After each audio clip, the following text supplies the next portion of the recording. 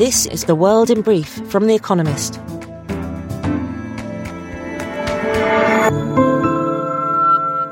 Our top stories. America said Russia is not complying with New START, the two countries' last remaining nuclear arms control treaty. Russia has suspended weapons inspections and pulled out of consultations, officials from America's State Department said in a report to Congress. The compliance failures heighten concerns that the two powers will be unable to negotiate an extension to New START, which expires in 2026. Meanwhile, America is preparing to send more aid to Ukraine to help it repel Russia's attacks. The package, reported to be worth more than $2 billion, could include long-range rockets. America and India launched several defense and technology initiatives to counter China's growing influence in the Indo-Pacific. They will cooperate in several areas, including artificial intelligence, semiconductors, and weapons production. Many countries have adopted similar Indo-Pacific strategies in recent years. America is also hoping to wean India off its reliance on Russian weapons. The pace of Eurozone inflation slowed to an annual rate of 8.5% in January, according to preliminary figures, the third monthly decrease in a row. Lower energy costs are largely responsible for the deceleration. But core inflation, which excludes volatile energy and food prices, remains at an all-time high. European central bankers are expected to hike interest rates again on Thursday. Shares in the Adani Group, a vast Indian conglomerate that ranges from cement to media, fell again on Wednesday. The company has now lost $84 billion in market value since Hindenburg Research, a short seller, declared that the business empire was a giant con. The group successfully raised $2.5 billion in a share offering ending on Tuesday, but this has not diminished investor skepticism. The largest day of industrial action in at least 10 years began in Britain as teachers, civil servants, train drivers and university lecturers walked out over pay and working conditions. Around 500,000 workers are expected to participate. Britain's government warned of significant disruption, with thousands of schools closed. Health workers and firefighters are planning more strikes soon. Factory activity in several Asian countries shrank in January amid slowing growth in America and Europe. Manufacturing indices in China, Japan, South Korea and Taiwan all contracted. Chinese factories were hit by staff absences because of surging COVID-19 infections. However, activity in Southeast Asian countries such as Indonesia and Thailand picked up.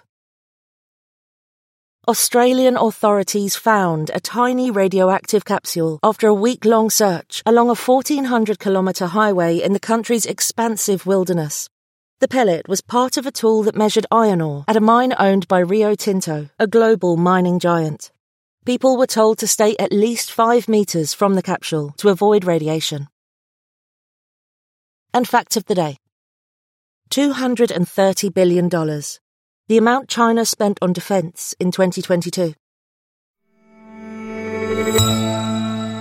And now here's a deeper look at the day ahead. India's Budget Balancing Act. On Wednesday, India's government will present its budget for the coming fiscal year. Narendra Modi, the Prime Minister, has called it a ray of hope. Reality may be more sobering. India faces many economic challenges. Inflation remains close to the central bank's upper limit of 6%, and after splurging on social welfare schemes during the pandemic, government finances are tight, with debt rising. Investors will be hoping for signs of fiscal consolidation, such as a commitment to rein in spending. Yet the temptation for Mr. Modi may be to keep spending. A global economic slowdown risks tempering India's growth, the fastest among big economies last year. Unemployment is rising too, and splurging would also have political advantages. 9 states are expected to hold elections this year, and this is the last full budget before a general election in 2024. Economists, however, expect that the government will resist populist largesse and instead focus on economic stability. Downshift, not dovish shift, for the Fed. The Federal Reserve is reducing the intensity of its monetary tightening. It is widely expected on Wednesday to raise interest rates by 0.25 percentage point. That would be smaller than its last increase, a half point in December, which itself was a step down after a series of 0.75 point increases. The shift to smaller increments reflects the fact that with rates now high enough to restrict economic activity, inflation has started to decelerate. America's central bank has a tricky task. Many investors think it is moving away from hawkishness, perhaps opening the door to rate cuts before the year's end. That has helped cause a rebound in stock and bond prices over the past month. But the Fed worries that excessive rallies could undo this work to tame inflation. So Jerome Powell, the Fed's chairman, may deliver a stern message to try and rein in the bulls before they charge too far ahead. Myanmar's state of emergency. In 2015 and 2020, Aung San Suu Kyi's National League for Democracy won democratic elections in Myanmar and led the first civilian governments in decades.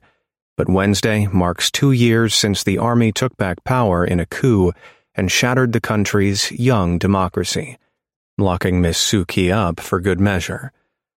It is also decision time for the army, which looks set to extend the state of emergency that it declared on the day of the coup.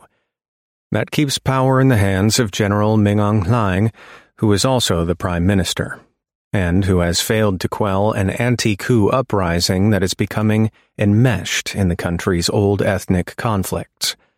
Speculation abounds, nevertheless, that the regime will try to hold sham elections this year and begin a showy transition to a veneer of civilian government. The UN warns that a vote during the civil war would fuel greater violence as resistance fighters try to derail the polls. Peace has rarely felt so remote. Investigating COVID jobless claims. During the pandemic, American states paid out billions of dollars in COVID relief, including $794 billion in hastily arranged aid schemes to unemployed workers. But fraud was rife. Scammers claimed benefits using stolen Social Security numbers, taking the details of prisoners and even the dead. On Thursday, the House Oversight Committee will hold a hearing to investigate fraudulent claims, which by some estimates could total as much as $400 billion. With the Republicans now in control of the House, the Oversight Committee has new ambitions. James Comer, the new chair of the committee, wants to use it as a platform to scrutinize President Joe Biden and his administration more widely. Mr. Biden's family's business dealings, migrants at the southern border, and America's withdrawal from Afghanistan are all on the table. Benefit fraud, the focus of this hearing, will be hard to pin on Mr. Biden, however. The aid program was established during Donald Trump's term and only extended by Mr. Biden a year later.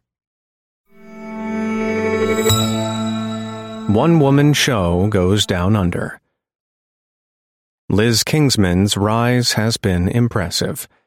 One-woman show, written and performed by the Australian-British comedian, launched in a 50-seat venue just before the pandemic closed theaters in 2020. In 2022, it moved to London's West End. On Wednesday, it begins a run at Sydney Opera House. The one-woman show, in which a performer plays several characters, has a place in entertainment history. The form launched such comedians as Whoopi Goldberg. Miss Kingsman's one-woman show is a hilarious deconstruction of the genre. It parodies a trend inspired by Phoebe Waller-Bridge's Fleabag, in which a young female protagonist narrates her fashionably out-of-control life. One-woman show lampoons the vogue for revealing the personal. It's almost as if the more explicit this is, the braver I am, explains Miss Kingsman's on-stage alter ego.